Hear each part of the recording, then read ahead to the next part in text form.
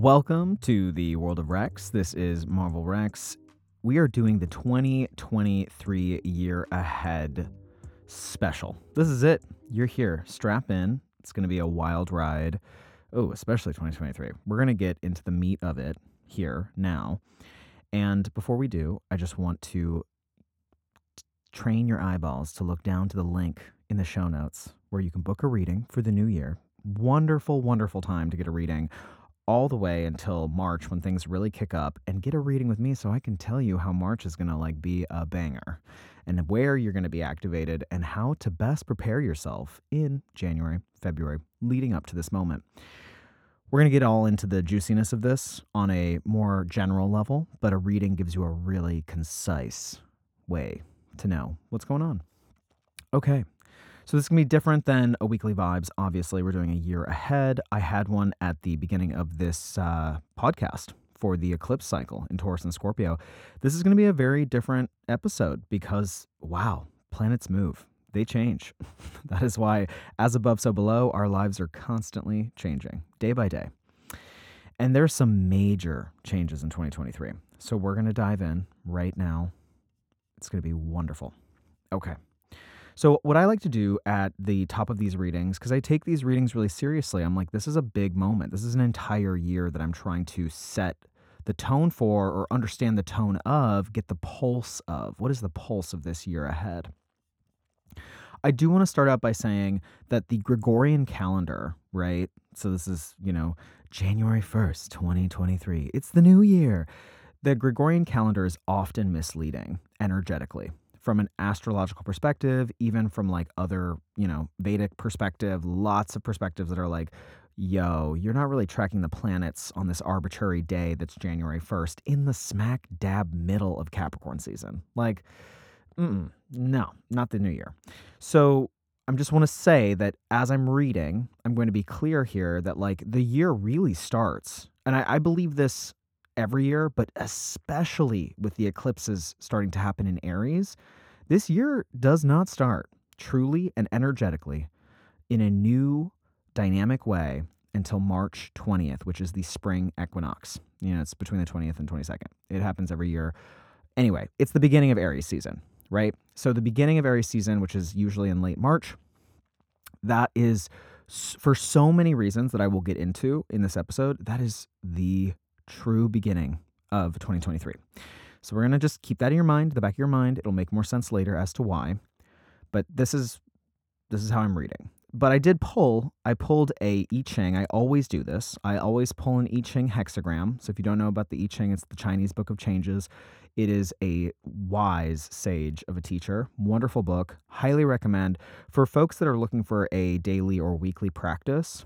In terms of a dynamic meditation practice, the I Ching is actually an interactive book whereby you can actually pull or throw a hexagram, which is you throw 6 lines, and from those 6 lines, usually using pennies or sticks, you understand, okay, this is one of 64 hexagrams. You go into the book and read the hexagram that you pulled, and it gives you wisdom for the moment that I think is always touched by God. Yes, indeed. Because we live in a matrix. The matrix always delivers the information you need to know in any given moment. So I pulled an hexagram for the year ahead. It was the 54th hexagram of the I Ching, the Marrying Maiden. This is super interesting to me. I was like, 54. Okay, wow. I've worked with this hexagram a lot. I've worked with the I Ching at this point since I was 20. So yeah, a decade. Love that. A decade. I've done a decade with the I Ching. And I have a very early relationship to the 54th hexagram. It was actually the first hexagram that I was ever introduced to. This is kind of funny because in 2023, we have Jupiter in Aries asking us to do things for the first time ever. So every single one of us is going to be asked, especially between March and May of this year, 2023, to do something that we have never had the guts to do before, or that we have never done before. So it felt very fitting that the hexagram I pulled was the very first, Aries being first, always, the first hexagram I'd ever come to know. There is also something really interesting about the message of the 54th hexagram. So the Marrying Maiden is what it's called typically. It is also known as like the concubine's desire. Now, it's such a complicated, we have to think, this is Confucian era China. So this is back during Confucius, long time ago. This is some deep wisdom, ancient wisdom. And it had a lot to, concubines were there back in the day. Okay, there's a lot of opium den smoking and some concubines hanging about. The 54th hexagram talks about the desire and power dynamic of the second wife, or the concubine even, not the primary wife. Okay, and again, I know it sounds very traditional, but this is this ancient bit of wisdom that's very contextual to its origination. So the phrase that Carol Anthony, who I love her book, she has a book called A Guide to the I Ching. I love her perspective on the hexagrams. I've read a lot of different perspectives, but Carol Anthony does a great job. Her phrase for the 54th hexagram is wanting empowers evil. Wow, mic drop. That's really intense. Wanting empowers evil. The sort of breakdown of this hexagram in a very just like loose way is the desire of the concubine to be the first wife, and the desires that we have in our life to be first, right? This is all just, it felt so fitting for the Aries transits.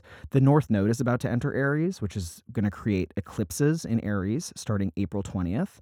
And then Jupiter is speeding through Aries he just is making a fast clip through Aries, which is going to bring, when a planet moves super fast through a sign, it just magnifies it tenfold. So this is just a huge emphasis on Aries placements and the Aries themes of our life, which is wanting to be first. So the 54th hexagram says, whoa, watch out. Wanting to be first can empower evil. And so the dynamic of the 54th hexagram is the concubine, or the second wife, who wants to be the first wife, and she's pissed that she's not. And so anytime you pull this hexagram, basically there is a problem that's inherent. And the problem that's inherent is that you have a desire, and there is a very understandable roadblock. In the case of this hexagram, very, very quite literally, the concubine is not the wife, right? That's the problem. It's like, well, I want to be the wife, but I'm not the wife. Each time, this is what Carol Anthony says, each time we face a problem of this sort, we have three choices that appear. Allowing things to work out, 1. 2, forcing advantage, trying to become the wife, forcing it. 3, abandoning the problem altogether out of fear. Now, you can probably imagine what she and what the I Ching advises. The I Ching is a sage level of wisdom. It says, if we allow matters to work out, we learn to influence through the power of inner truth and inner desire. We further strengthen our personality by maintaining our inner independence and self-esteem, even while under the pressures of adversity after we've taken a risk or acknowledged our desire. So the Aries point of this year that's also going to be very big in 2024, because there will still be eclipses in Aries in 2024. The North Node of destiny being in Aries is saying, boom, here's some big realizations around our individual desires. Each one of us, your desires, my desires, your partner's desires, your best friend's desires. People will be having big awakening moments around what they need and what they want. And there will be, especially from March to May, a huge fire under people's butts to get what they want and to go for what they want. And sometimes at the expense of another person. And so it's like the I Ching is like drinking a tall glass of water on a hot day, because the I Ching always gives me the balancing perspective of like, watch out, be careful. And the be careful perspective is that of the tale of the marrying maiden. What happens when a concubine tries to become the wife? There's actually this crazy, where was I watching this, where it was like, you know what happens when the mistress becomes the wife, right? Then you get another mistress. So it's like, it's this never, we might have an awakening around our desire, and we're like, okay, I'm going to crush the competition, Aries. I'm going to crush it to get there. You get there, and then you're like, oh my God, there's now more problems, or the same kind of problem, right? I talk about this a lot in the entertainment industry, because it is an industry where people try to basically walk on top of other people to get to where they want to be, to have some semblance of control and power. We're going to talk about this in 2023 because Pluto is moving into Aquarius, which is not about stepping on people at all. It's the antithesis of that. So there's a lot of danger in this industry around that. People like really just try to climb the ladder very quickly, sometimes surreptitiously with duplicity. And the 54th hexagram is basically saying, look, you may want to be the wife, metaphorically, in your life somewhere. You might want to be number one. And that's okay. It's okay. I'm not trying to create a judgment around the desire. I actually think desire is very, very powerful. And with Jupiter and Aries, it's very powerful.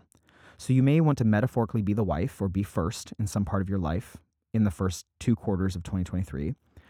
And you have to do it with a certain amount of what Carol Anthony says. She says, inner independence and self-esteem while under the pressures of adversity.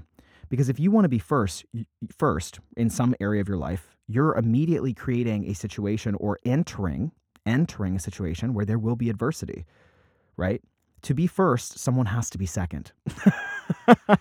So it's the whole dynamic is there, right? It's set up, it's juicy. If we force matters, right? If we force matters during this period of time, we abandon the way of the sage. This is what the I Ching says, and compromise our self-esteem.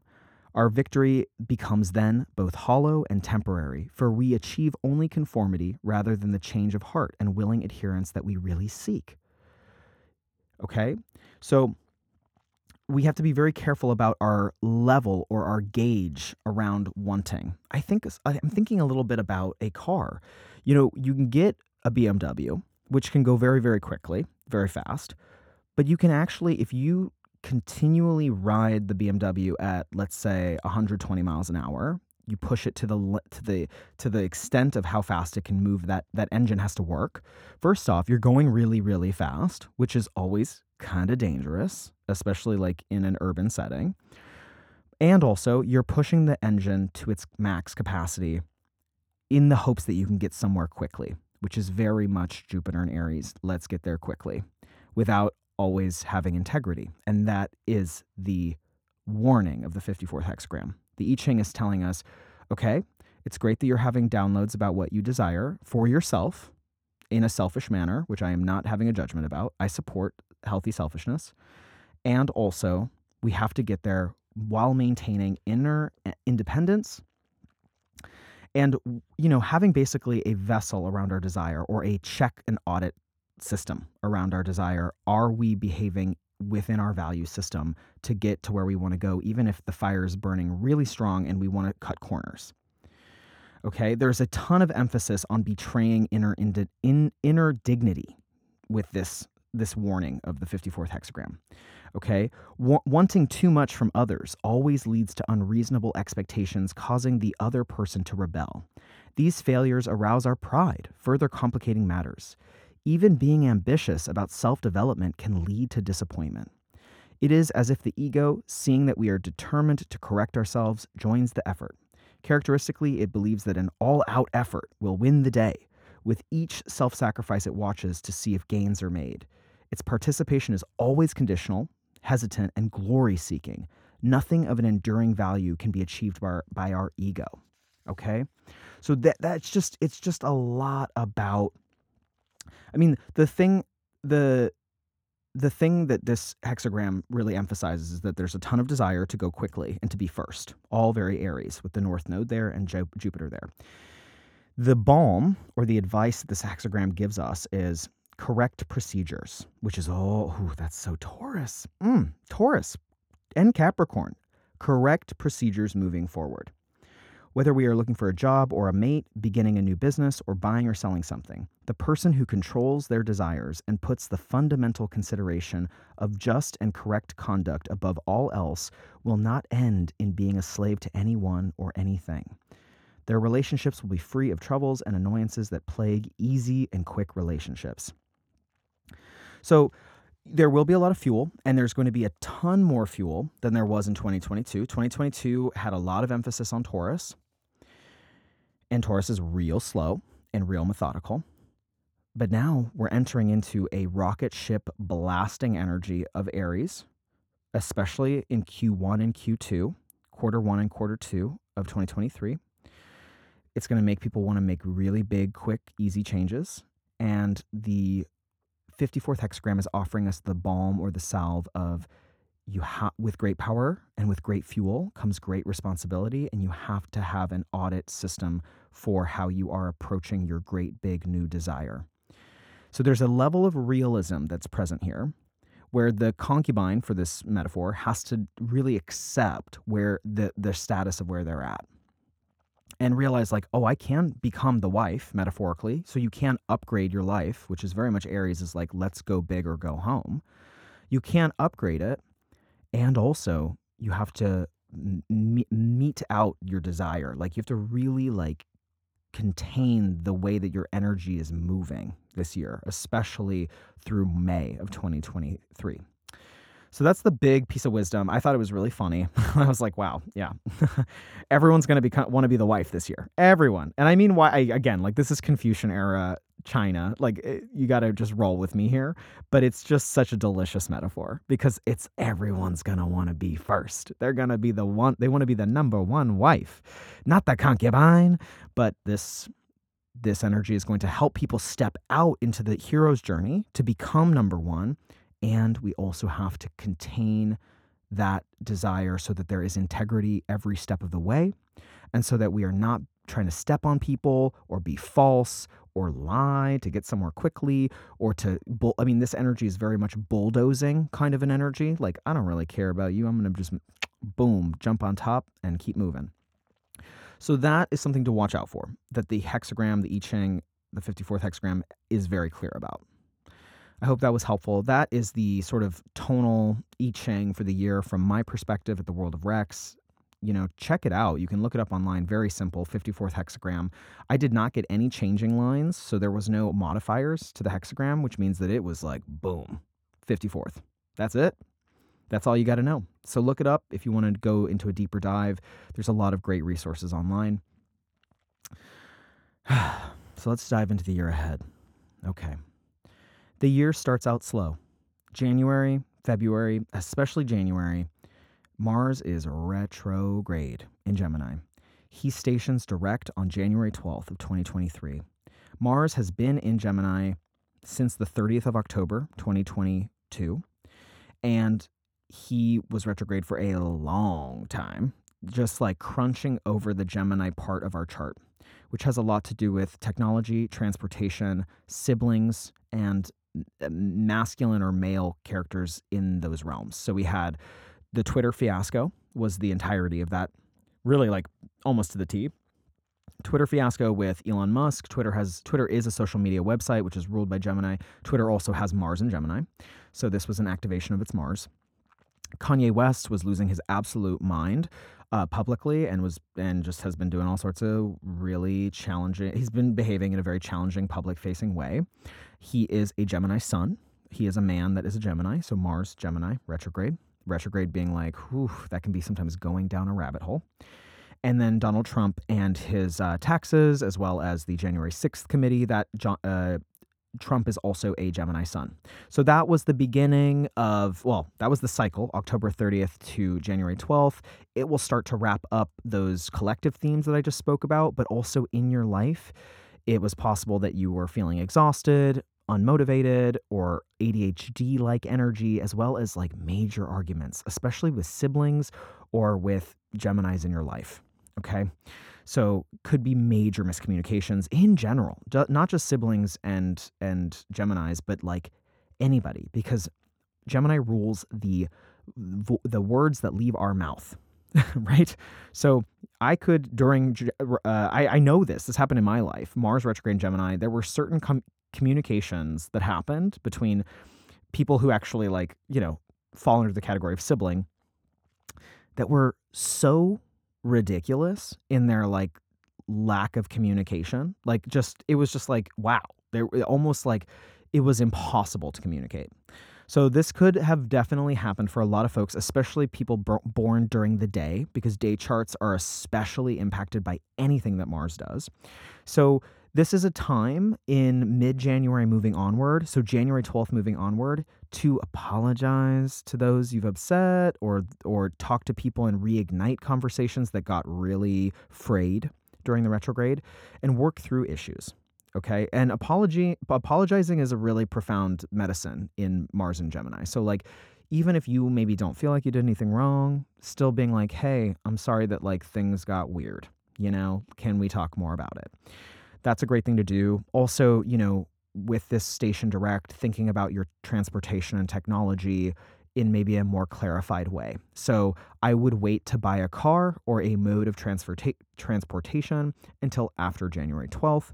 I would also think about maybe being extra careful with technological devices and perhaps waiting to buy a technological device after January 12th. That being said, Mars is like our drive, it's our libido, it's how we do things. He doesn't really pick up speed until March. So here I keep going again. I keep saying March. He's slow in January and February. He's still picking up the pieces of what the havoc that he caused since the 30th of October.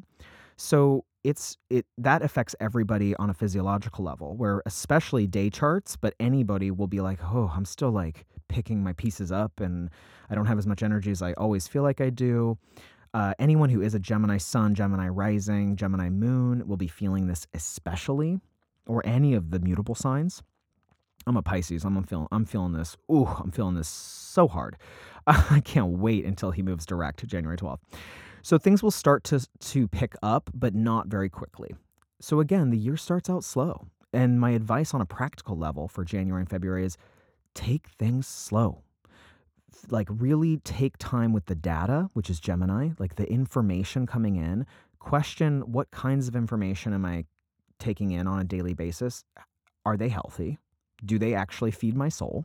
So learning how to reduce unnecessary or unaligned information in your life. And also that could also be getting rid of, certain types of relationships or certain forms of communication that have not worked. So thinking and strategizing around new methods of communication and your relationship to intaking information. Very important. Okay. Now, what's going on starting in March? March 20th is the spring equinox. Right around that time, the pace will quicken considerably, as I've said. There is big news in 2023 because the outer planets are ingressing into new signs. Okay, like boom, boom, boom. Now, the amazing thing that I can tell you in astrology, outer planets, the farther out they are, the ingresses mean a lot more, like just have a lot more impact. It's a big deal. It's big news. It's front page news when an outer planet changes from one sign, one constellation to another constellation. It is big news. Why? Because as above, so below, when an outer planet, the farther out a planet is, the more it affects the collective. So that means everybody gets caught up in the auric signature of whatever that planet means in that sign. So the thing that happened, I'm going to pull us back to another March that's a little bit of a traumatic March, and that is March of 2020. In March of 2020, we had a Capricorn stellium. A Capricorn stellium in March. Okay. Well, it's not true. There was a few planets in Capricorn. There's definitely some planets in Aquarius. Yikes. In Saturn rule signs. And the big kahuna was Jupiter, Saturn, and Pluto conjoining in Capricorn. This was there was a stellium. It was a stellium. I'm not wrong. It was a stellium. Stellium is 3 or more planets in the same sign.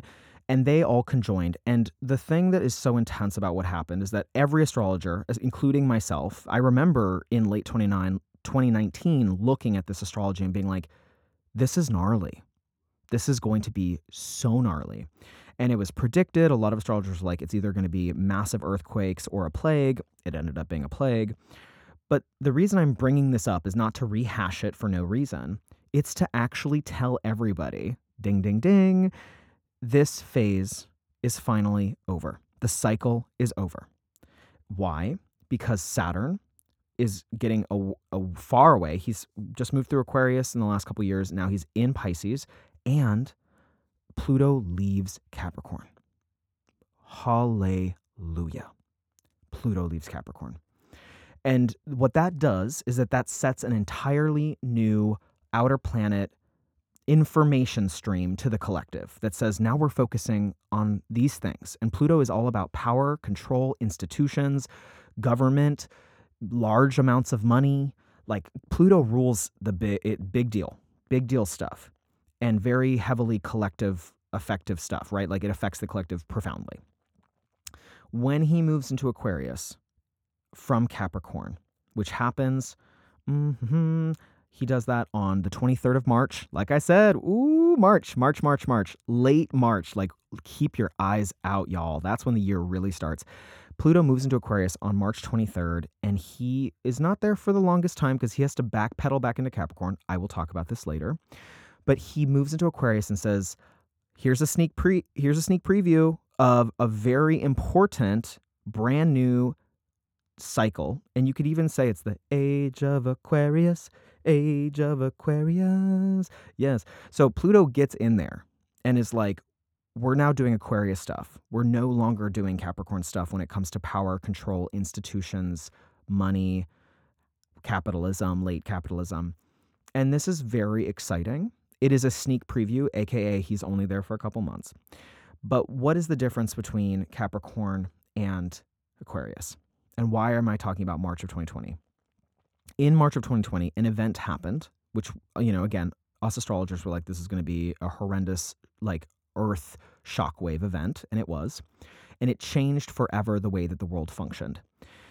This was because the planets were all meeting up at the last degrees of Capricorn. And Capricorn, just archetypally, is traditional structures, time-tested traditional structures that are like, again, there's a precedent and we know it works. And late capitalism, like, don't worry, capitalism works. Free market economy works. Like, people working themselves into the ground, it works. That's all late degrees Capricorn with Pluto there.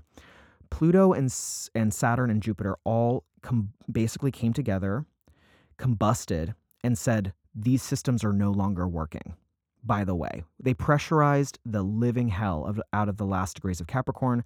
Mind you, the U.S., this was the U.S.'s Pluto return at the last degrees of Capricorn. So this is pressurizing the U.S. to be the leader in making profound systemic changes in terms of wealth, distribution, the earth, literally the earth itself, like environmental health of the earth, and then equality, fraternity, equity, etc. The age of Aquarius. And the age of Aquarius is like, especially, we'll see it once Pluto in 2024 really gets moving. Once he really gets moving into Aquarius, we will start to see massive technological advancements. Really, I mean, I'm talking like beyond meta, beyond all the stuff that exists now that people are like, that's out there. Like, ooh, Pluto and Aquarius is going to be like hoverboards and like, be like, it is the Jetsons. It's the Jetsons. It's going to be so wild. That's all going to happen. But also, people are no longer going to want to do the late capitalist Capricorn grind of like, oh, I have to work for my $7 an hour. And no.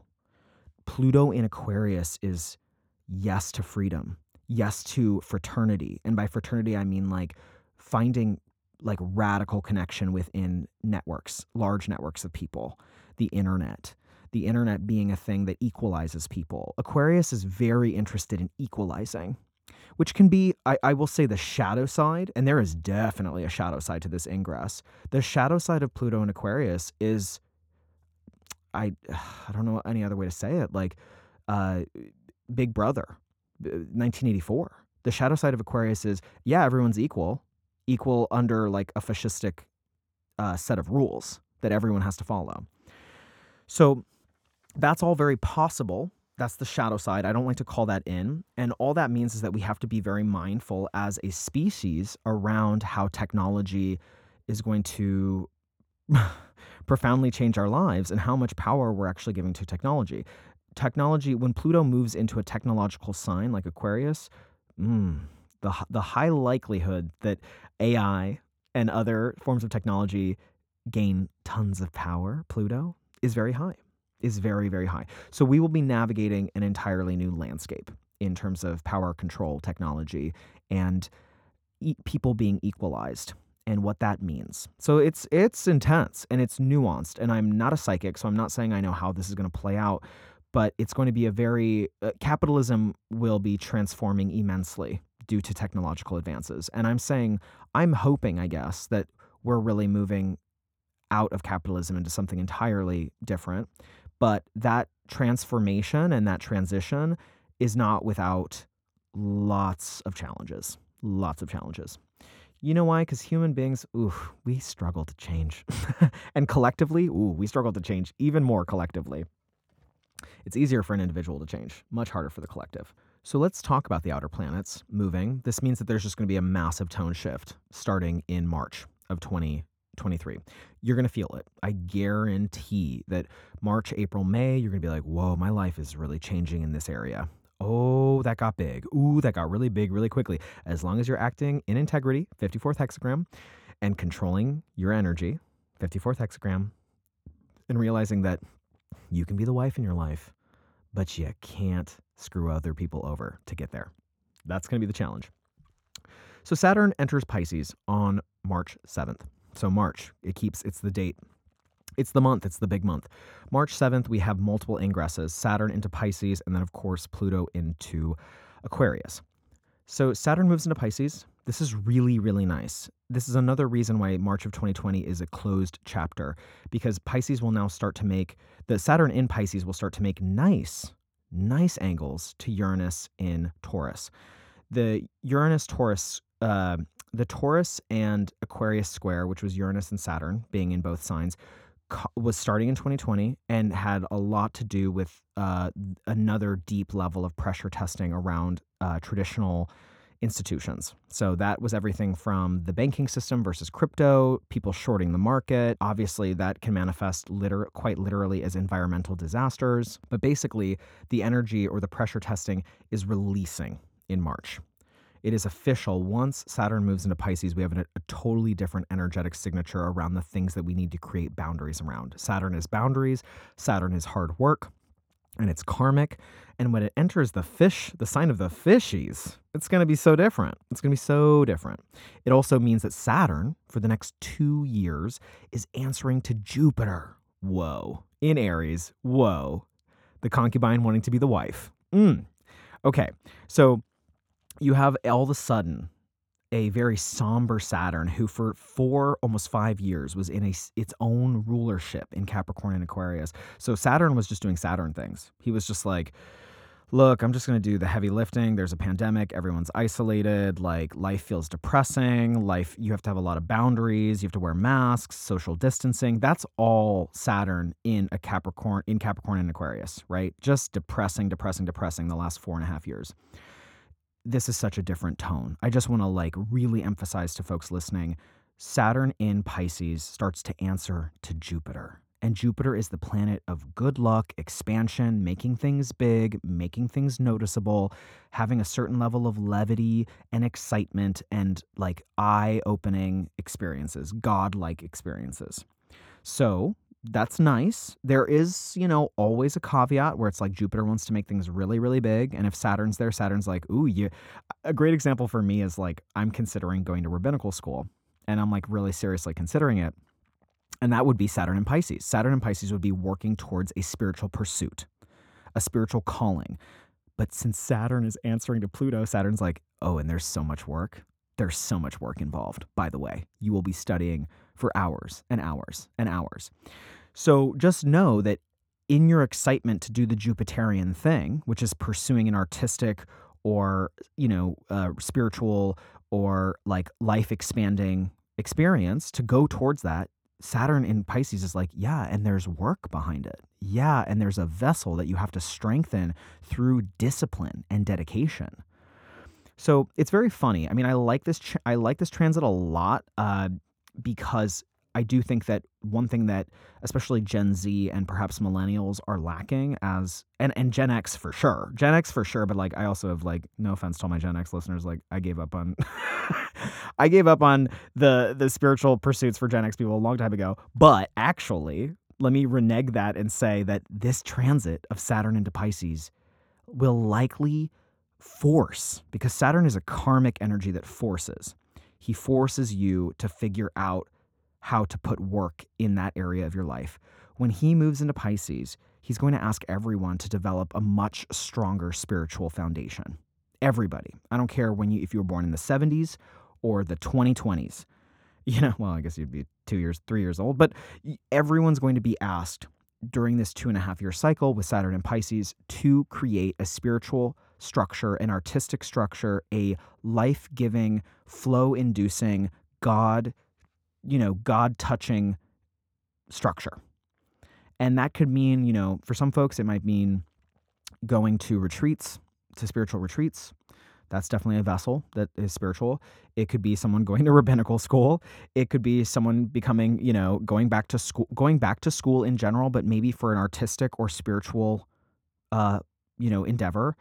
Psilocybin and magic mushroom will become regulated, I'm sure, under this transit. Anything that has to do with altered states of consciousness that are consciousness expanding, they will be given heavily, maintained structures, right? So, they'll be like, okay, psilocybin is legal, ayahuasca is legal, and these are the parameters, Saturn, that these psychedelic drugs can have now in a legal setting. Saturn's also a lot about law.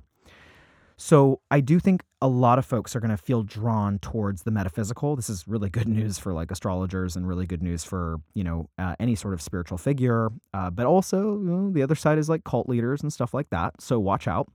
People are going to feel really drawn to putting some work into the spiritual area of their life with Pisces. This could also help a lot of people get sober. A lot of people get sober because Saturn's like, I'm putting a limitation on Pisces. And Pisces can really decide to go down the rabbit hole when it comes to any kind of addiction.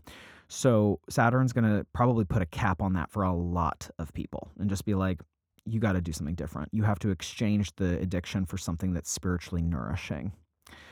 So that's that transit. I really like it. Really, really love it. And if you want to think back, if you're, of this age, you can think back to the 21st of May, 1993 to April 7th of 1996. That was the last time that Saturn was in Pisces. So the 93 to 96 babies are having their Saturn return. That's a big deal for y'all. Get a reading with me to find out. You're going to need it. You're going to need a reading during your Saturn return. Just guarantee that. And Saturn goes retrograde from 17th of June to the 4th of November. So just know that he will be retrograde in Pisces, having us look back on how we have started to implement spiritual or artistic or consciousness expanding themes into our life with a structure. So the structure will be revisited from June to November.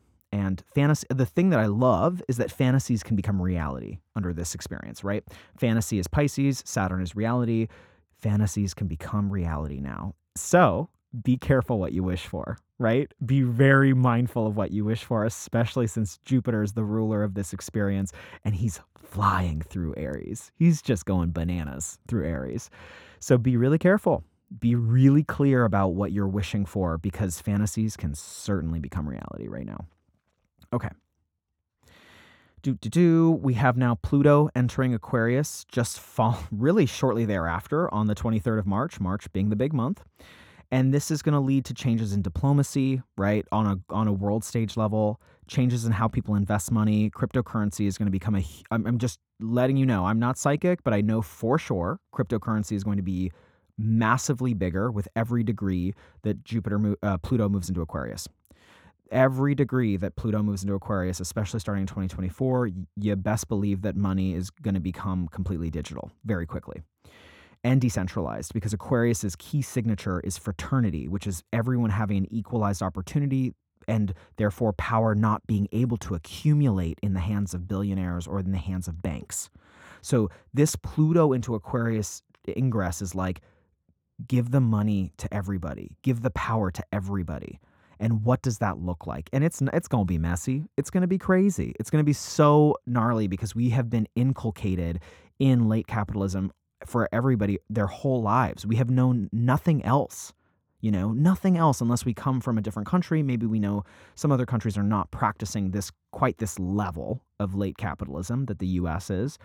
But for us Americans, we're not going to recognize what Pluto and Aquarius is saying are the ramifications of the digital world and how the digital world wants to basically take out hierarchy entirely through decentralization. So there's going to be a lot there. It's going to be, it's Pluto's there for 20 years, so it's going to be a long, drawn-out process, but some of the changes are going to be very quick.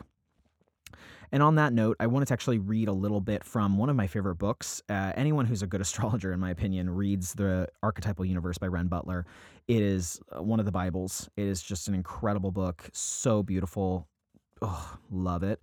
And what I'm going to read, I'm going to read for Uranus contacting Pluto. The reason I'm doing that is because Pluto is moving into a sign that is ruled by the contemporary leader of Uranus, Aquarius. Aquarius is a Uranian sign.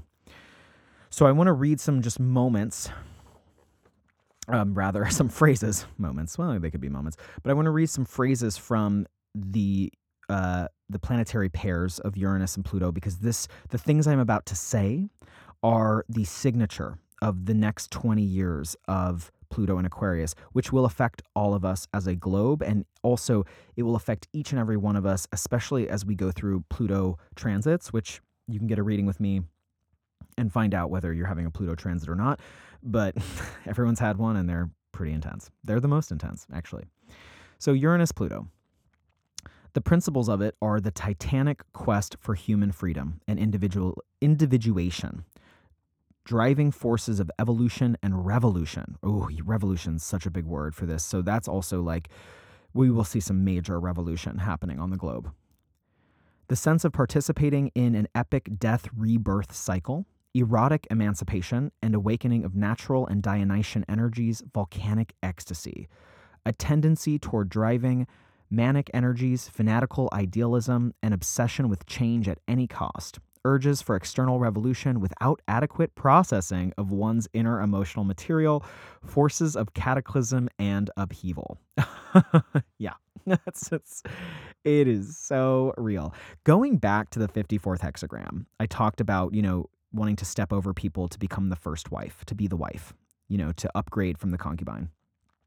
The shadow qualities that Ren Butler talks about here, he says that Pluto touching Uranus is a tendency toward driving manic energies, willfulness and impatience, self-righteous radicalism, fanatical idealism, and obsession with change at any cost, empowerment of the eccentric impulse hijacking more pressing issues, dangerous or harmful forms of rebellion. We got to be careful.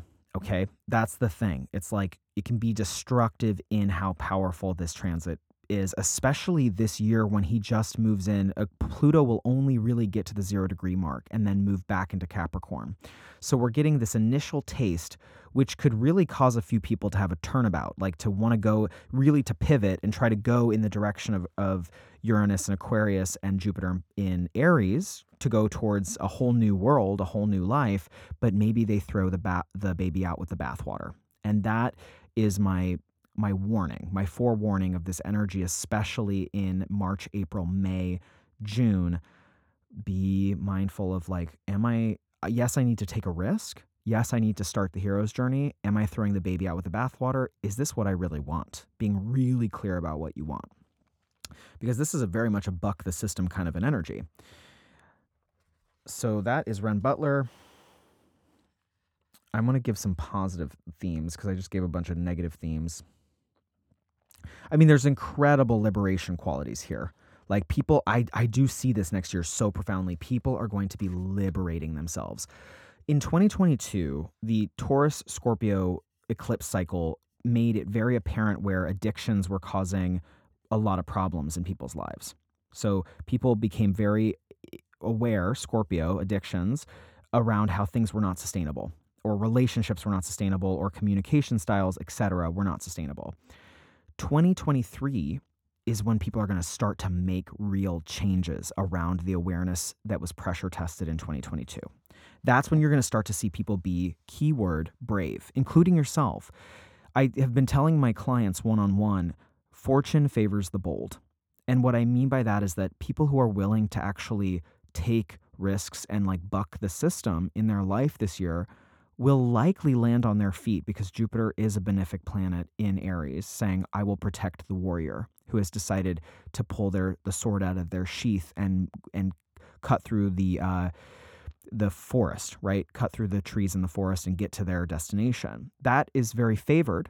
And the other side of it is there is a very thin line of really going for what you want, doing it with integrity, versus the shadow side, which is like just like burning your life down because you feel this impulse to eject out of it.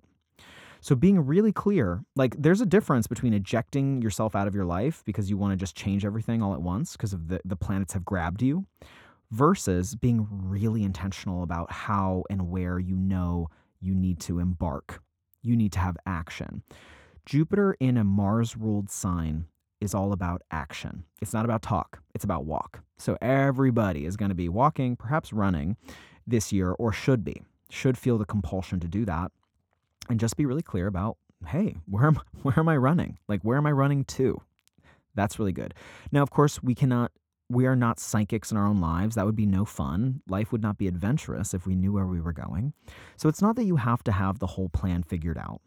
You just need to make sure that your heart and your soul is in the journey. Like, is it aligned? Does it feel like, yes, this is the right thing for me? And if you don't know that answer, then take more time to figure it out. But touch in with it and try new rituals with it and continually connect with new people. The one thing I was thinking about this morning was that part of being a social creature is it's so healthy to be social. And we're leaving this 2020 COVID era cycle astrologically where it was extremely antisocial with all those planets being in Saturn-ruled signs.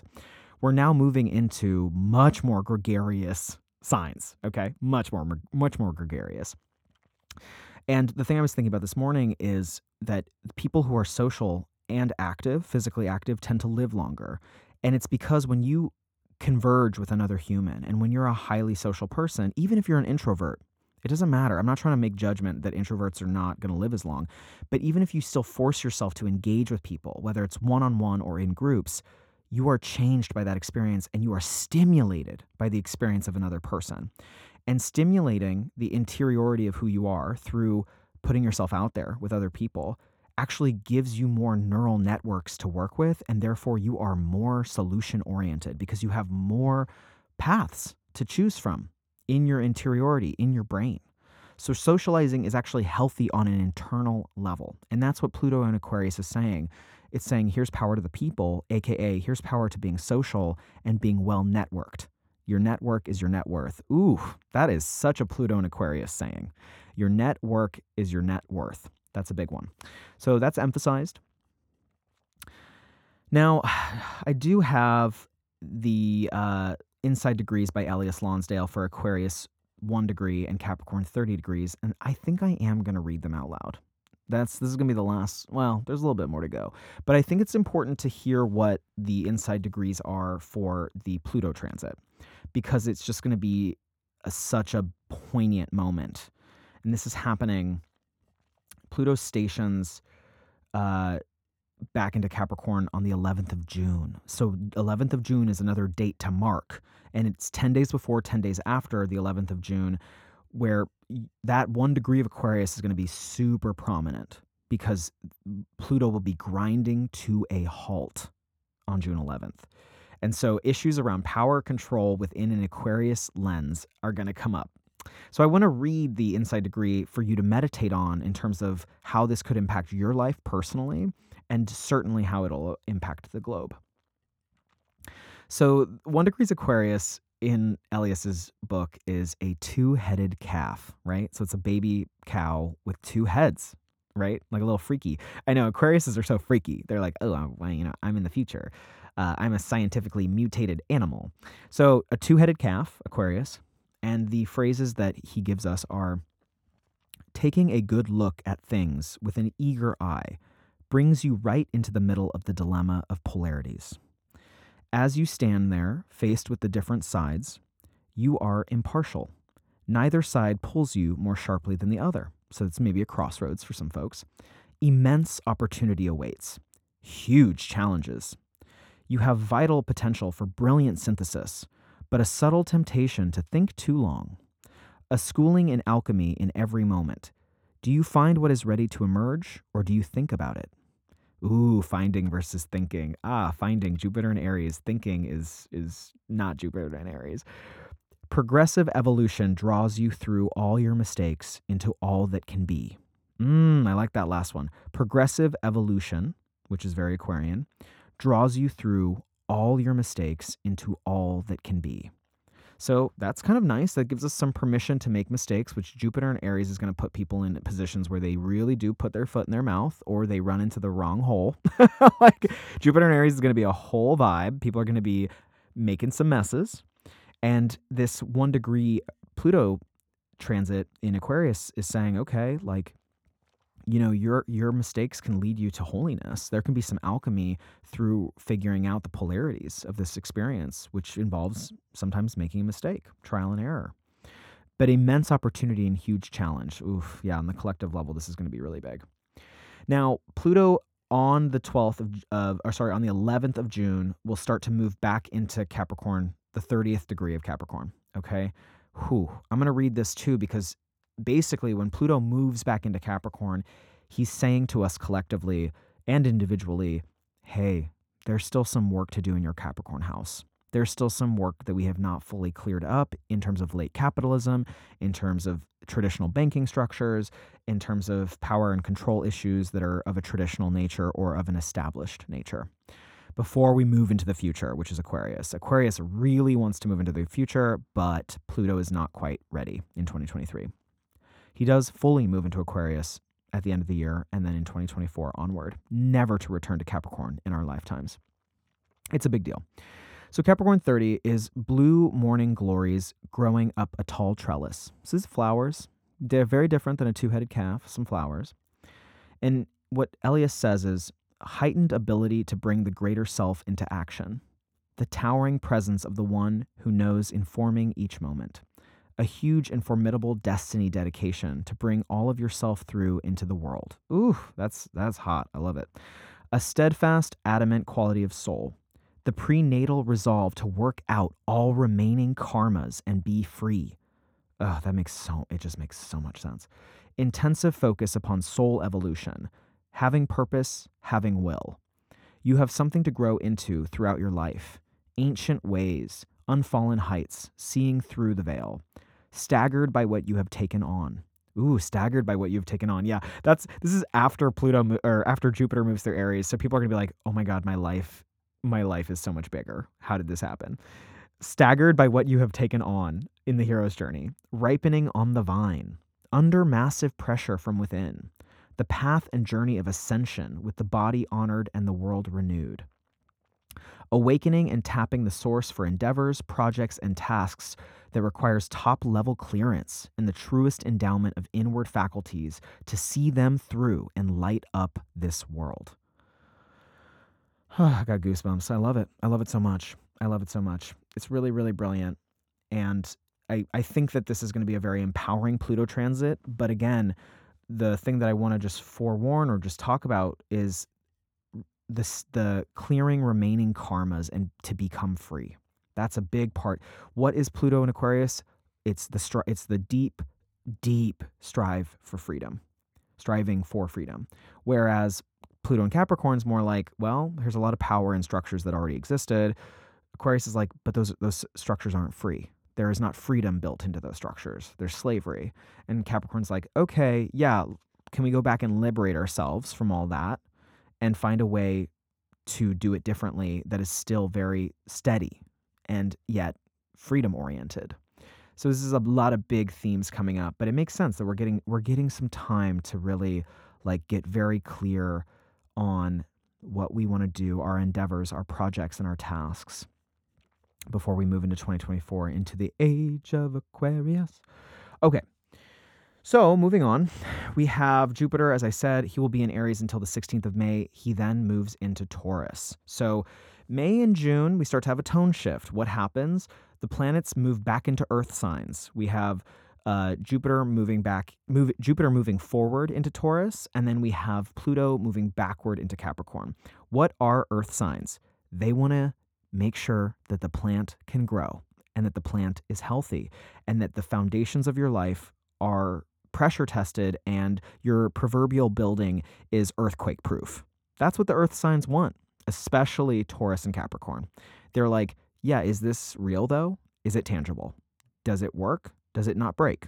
Great. Awesome. If any of the answers to those questions are no in your life right around this time, mid-2023, you're going to figure it out. You're going to be like, oh, all right, that didn't work. Or this works. This is very sustainable. Good job.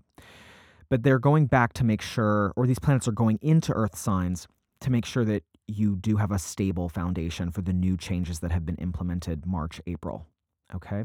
So it is all, I mean, the planets are always trying to help you out. They really, I fully believe that. Even the challenging ones, they're like, okay, now that you've made the big Aries changes and you decided to be the first wife, cool. Did you do it with integrity? Is it going to last long? Is it really like sustainable, and is it bringing in sustainable income or sustainable livelihood to you? So there's going to be a lot of practical questions that start in late May, early June, and really going to roll around all the way until the 4th of September. Well, really through the rest of the year, because Jupiter will start to retrograde on the 4th of September to the 30th of December, going over a lot of Taurus degrees. So really digging deep into the earth and saying, is this foundation, was it built deep into the ground? Because if it wasn't built deep into the ground, Taurus doesn't want to have anything to do with it. They're like, this has to be long term. It's got to feel sustainable. It's got to feel good. And I need to make sure it's real. So there's going to be a lot of introspection the second half of the year. Like, did the changes I implemented in the first 2 quarters of the year, do they have staying power? That's basically it. Do they have staying power? And you'll find ways to make them more sustainable with that Jupiter and Taurus, bestowing blessings to the Taurus area of your chart. So the Taurus house of your chart is very important to know. Jupiter will be really trying to give you blessings there. I'm going to give some key dates for Jupiter because I love my little Jupiter. He's not even little, he's big, and he's awesome. And I love, I'm a Pisces, so I'm like ruled by Jupiter. I love Jupiter so much. So the big dates to work with, you can put in your calendar, are Venus and Jupiter connecting, coming together on the 2nd of March of 2022. 2023, encouraging us to make major declarations of love. So Venus and Jupiter coming together on the 2nd of March is a literal, beautiful election day for anything to do with love, romance, art, like, big, huge. Love, romance, art, and money. These are like, if you were like, oh, I really want to do a prayer, the 2nd of March is the day to really call that in, to really call in major romance, major love, major money, major art. Those things are very well, or even traveling would be amazing as well, to a foreign land or even to just somewhere different that you can have a really like loving experience doing and being at. So then the Sun and Jupiter in Aries will come together. So on a month later, on the 11th of April, and the Sun and Jupiter cazimi is beautiful. It just boosts confidence. So April 11th, before the eclipse, it's about 10 days before the first eclipse of the year, is here to boost people's confidences in the Aries part of their chart. So if you know where Aries falls in your chart, again, you can get a reading with me, you will know where there is a big good luck signature. Big green light for a lot of people saying like, yes, baby, you're doing the right thing. I love that. I just love supporting people feeling supported by the planets. Then Pluto in Aquarius and Jupiter in Taurus will square on the 1st of May. Ooh, this is not a nice transit. So Jupiter moves into Taurus, like I said, in May. I think earlier than that. Yeah, a little bit. And will square Jupiter and Taurus. No, it's actually that period of time, early May. Pluto in Aquarius will square Jupiter and Taurus. We have not experienced this energy ever in our lifetimes. So what's happening on the 1st of May is a brand new collective experience for everybody who's alive on the planet right now. And it has a lot to do with power struggles. So we'll see kind of how that plays out.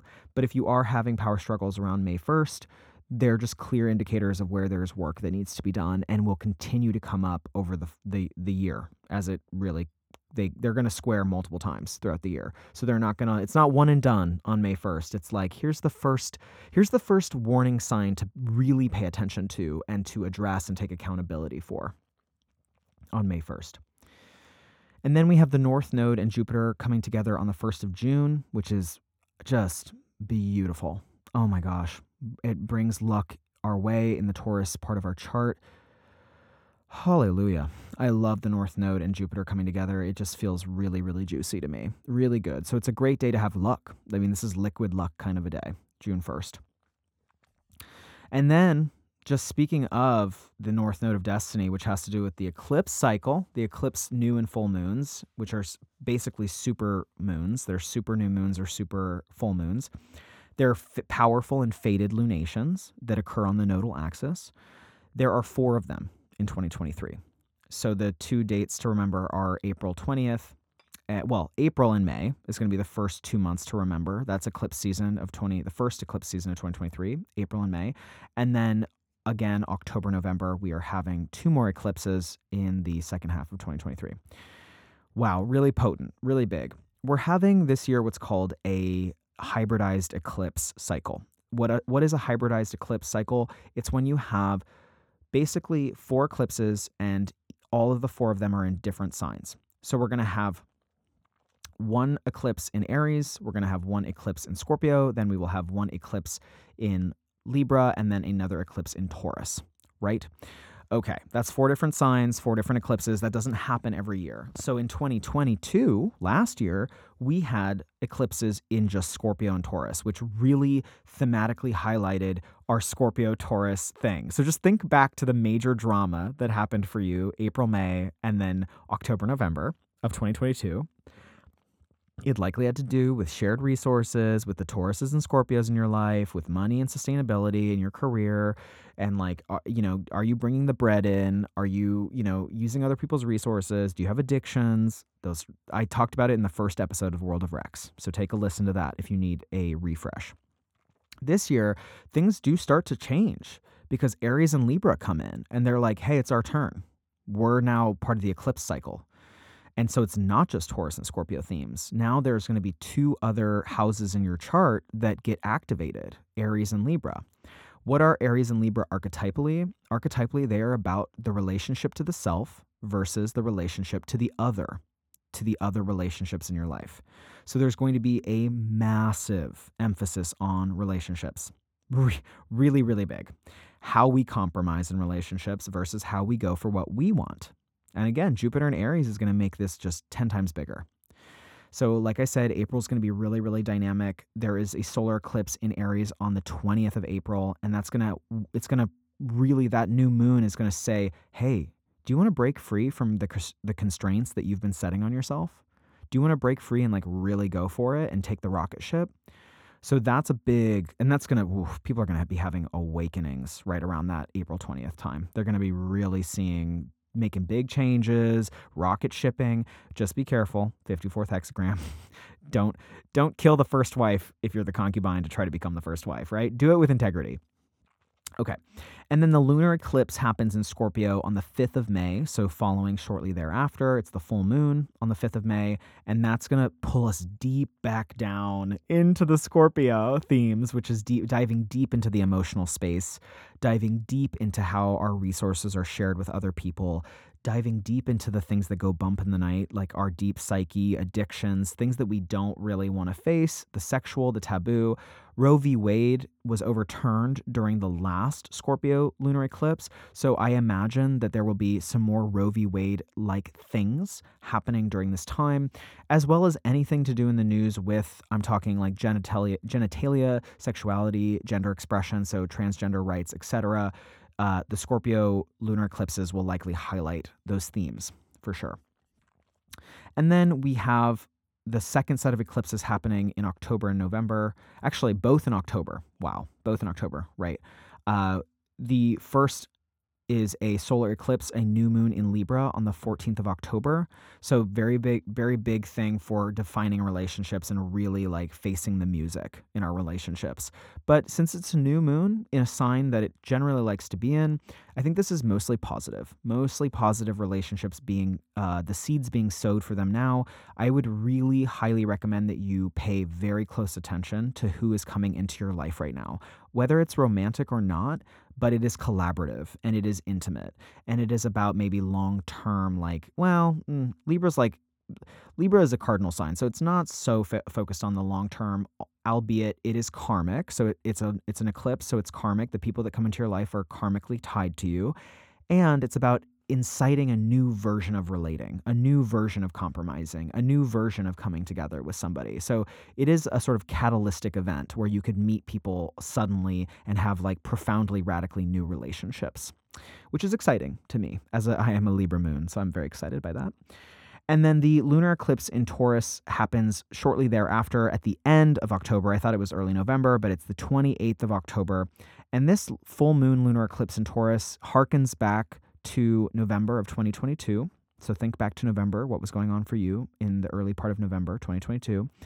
This full moon lunar eclipse happens and opens our eyes to the true nature of others and ourselves. So there's a lot about facing the music around how you interact with the physical plane, your resources, your money versus other people's resources, their money, as well as self-esteem versus other people's self-esteem. So there's going to be some illuminations there. Again, if you know your birth chart, you know which houses these eclipses fall in, and they're basically the most powerful predictive tools of astrology. So when I look at a client's chart, I look almost immediately to see where are the eclipses happening for this person, because that's going to dictate an immense amount of their experience for the year. Like it's going to be the theme, the drama, the big thing that they are working through. That's how powerful the nodes are. If you don't know, get a reading with me and I can like literally blow your mind because they're such powerful predictive tools. They really, really do such an amazing job. That's, a lot of it's steeped in Vedic astrology, in Indian astrology, and I have just so much respect for that practice. It's very powerful. Okay, some final little moments that are more light is we're going to talk about Venus and then Mercury. Venus is going to retrograde in Leo from the 22nd of July to the 3rd of September. So this is going to bring up drama from the past, from past relationships. Okay, Leo, drama, Venus, past relationships, retrograde. And it's going to make us, the reason that the drama will come up from past relationships, it's going to ask us to reassess the future of our current partnerships or reassess like how we are relating in the moment. So if ghosts come back from the dead a little bit from the 22nd of July to the 3rd of September, especially if you know where your Leo house is, it's to strengthen and to give you medicine to be a better lover. And I don't just mean lover in a sexual way, I mean in a friendship way, in a parental way, just loving. Like, how do you love? Leo is about loving people, and it's the fire that never goes out. Leo is like a hardcore, like slow burn, just like, I love you and I'm here for it. And it's really deep and it's super cuddly because I'm a big old sleepy, cute baby lion. But it's also fierce and there's some drama associated with the fierceness of the Leo. And so you have to just face the music. This is another moment, July 22nd to the 3rd of September, to face the music in your previous relationships and how to fix them and make the fire glow really bright and how to open your heart. This is a lot about opening your heart. Leo rules the heart. So this is about facing old heart wounds to open up further in the heart space for each and every one of us. The transit overall is asking us to move towards who and what we love most while honoring our own needs in the process. So you're not giving it all up to another person for the long-term love. You're saying, I want this long-term love, and I'm also going to show up fully as myself with all my boundaries. And those boundaries may change, especially with the eclipses in Libra, changing the relationship dynamics, but you still are communicating, okay, this is who I am constantly becoming, and I can have this deep kind of love. So it's really beautiful. It's very romantic. I don't recommend that people get married during a Venus retrograde. I do not recommend that. So if anyone's listening to this before they're planning their wedding from the 22nd of July to the 3rd of September, don't do it. Just don't do it. You don't need to do it. Or if you're going to do it, sign the papers earlier or get married earlier and have your second ceremony during the Venus retrograde. My little 2 cents there. Venus has her star point, which means that it's when she meets up with the sun. She does this every year. It's really powerful. A lot of cultures around the world are super into this moment. And it occurs this year in Leo on the 13th of August. So the 13th is a wonderful day to express your romantic desire to another person, to express your financial desire, to build wealth. It is not a time for holding back in Leo. It's about just going for it and like going big and going home when you're speaking from the heart. This could also be in romantic endeavors, in creative or performance endeavors, but just really letting your heart shine on the 13th of August. Just letting it shine is I love Venus star point. Really powerful day to do planetary magic. She is retrograde, so it's a little weird, but I would still do planetary magic on that day. Okay. And then finally, we have 3 Mercury retrogrades that take place completely in the Earth signs, ooh, which suggests themes of revision in material and practical matters. So when you have Mercury retrograde only in the air signs, which doesn't happen every year, but it's happening this year, it literally is saying, okay, you want to be the first wife, you want to be Jupiter in Aries, you want to go hard and like be the best version of yourself, great. Mercury is going to go retrograde 3 times in the very practical Earth signs to say, and what is the routine? What is the dedication? What is the vessel with which you are approaching your big, wide-eyed dreams? So that this is good. I mean, it's really great. I love it with Saturn and Pisces. I actually love these Mercury retrogrades with Saturn and Pisces because it is about making the dream reality. It just will involve, during these retrograde periods, reality checks. There's gonna be some major reality checks for people, and they are ultimately blessings because they are trying to make the dream a reality. Those dates are December 29th of 2022. So the podcast before this, I talked about that Mercury retrograde. And then January 18th, 2023 is in Capricorn. Okay, so that's the 29th of 2022, December, all the way to January 18th of 2023, and that's in Capricorn. So there's going to be a lot of stuff, and it's going to wake up the Venus retrograde that happened in Capricorn in early 2022. So think back to whatever relationship dynamics were coming up for you in January and February of 2022. Think back to then, because this first retrograde of the year is bringing back themes around whatever came up at the top of last year. So you're being asked to clean it on up, make it more practical, be more accountable, and be more concrete and explicit in your communications. The next Mercury retrograde happens in Taurus from the 21st of April to May 14th. So that's kind of amazing. It comes very close to Uranus in the North Node. It's going to be really dynamic. And it also happens during eclipse season. So it's going to underscore like potent and potentially disruptive things. I would say that if you want to think about the most surprising and the most volatile time of the year, it's April 20th to May 15th. Yeah. Oh yeah. And it was last year too, actually. Last year was, well, I don't know, this October, November of 2022 was a doozy for me too. But anyway, April 20th to May 15th is really like it's going to be like expect the unexpected. Surprises out of every corner. And definitely disruptive would be a word that I would use. But again, disruptive, pressure testing to make sure that the stakes are really in the ground. Taurus is like, is this real? Does it work? The final Mercury retrograde happens in Virgo from August 23rd to September 15th. So this is going to remind us a little bit of some of the Mars retrograde and Gemini stuff that happened in late 2022. So there's just some cleanup right around August 23rd. Just around a lot of the mutable signs are going to feel this because it's in Virgo. So Pisces, Geminis, Virgos, Sagittariuses are going to really feel potentially some confusion, potentially some revisiting of things that happened at the end of the year that you thought maybe we're done with, the end of the year of 2022 that you thought we're done with. It's going to be some time where people are changing their minds. People are saying, okay, yeah, I know this is what I want to do, but I'm going to go about it a different way. And Virgo really wants people to get really organized and create a system and just make that system like king, make it the rule. But yeah, changing minds, a little bit of ADHD energy coming in at the end of the year with that retrograde. So that's it. Those are the big highlights. There's some other stuff. Mars is doing his thing. He's going to be going direct, like I said, January 12th. Overall, Neptune and Uranus will be going retrograde. They always do that, but they're not changing signs yet, so we don't need to worry about them too much.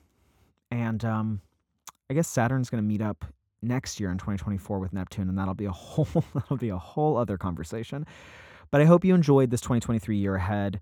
If you have any questions, you can reach out to me in the link tree in the show notes. I am still doing year ahead readings. You can do a reading anytime. In fact, anytime before March is like the best because I can really help get folks set up for the rocket ship that is eclipse season in April. But overall, like, this is a great time to get a reading. I really highly recommend it. I'm available. You can just click on the link in the show notes. And yeah, good luck this year. I would say that the big thing is to follow your dreams and realize that your dreams can become realities in 2023. And also, you have to have integrity when pursuing those dreams that are becoming reality. So cool. I love it. I love each and every one of you. Thank you for listening to The World of Rex. Thank you for liking, sharing, subscribing. Like, share this podcast with your friends if you love it. It helps me. It helps support the channel, which helps me keep making the episodes because it's a lot of time and labor, and it's awesome. And also, I got to be, supported in that way. So leaving a review really, really helps the podcast, helps the algorithms, and sharing this podcast super helps. Also, if you know anyone who needs a reading, I am doing gift certificates for readings, so that's another way to support me and support the channel. I love you guys. You guys rule, and 2023 is going to be really exciting. So you got it. I'm here to help support folks who need it, and have fun. Thanks for listening to The World of Rex, and you'll hear from me next week.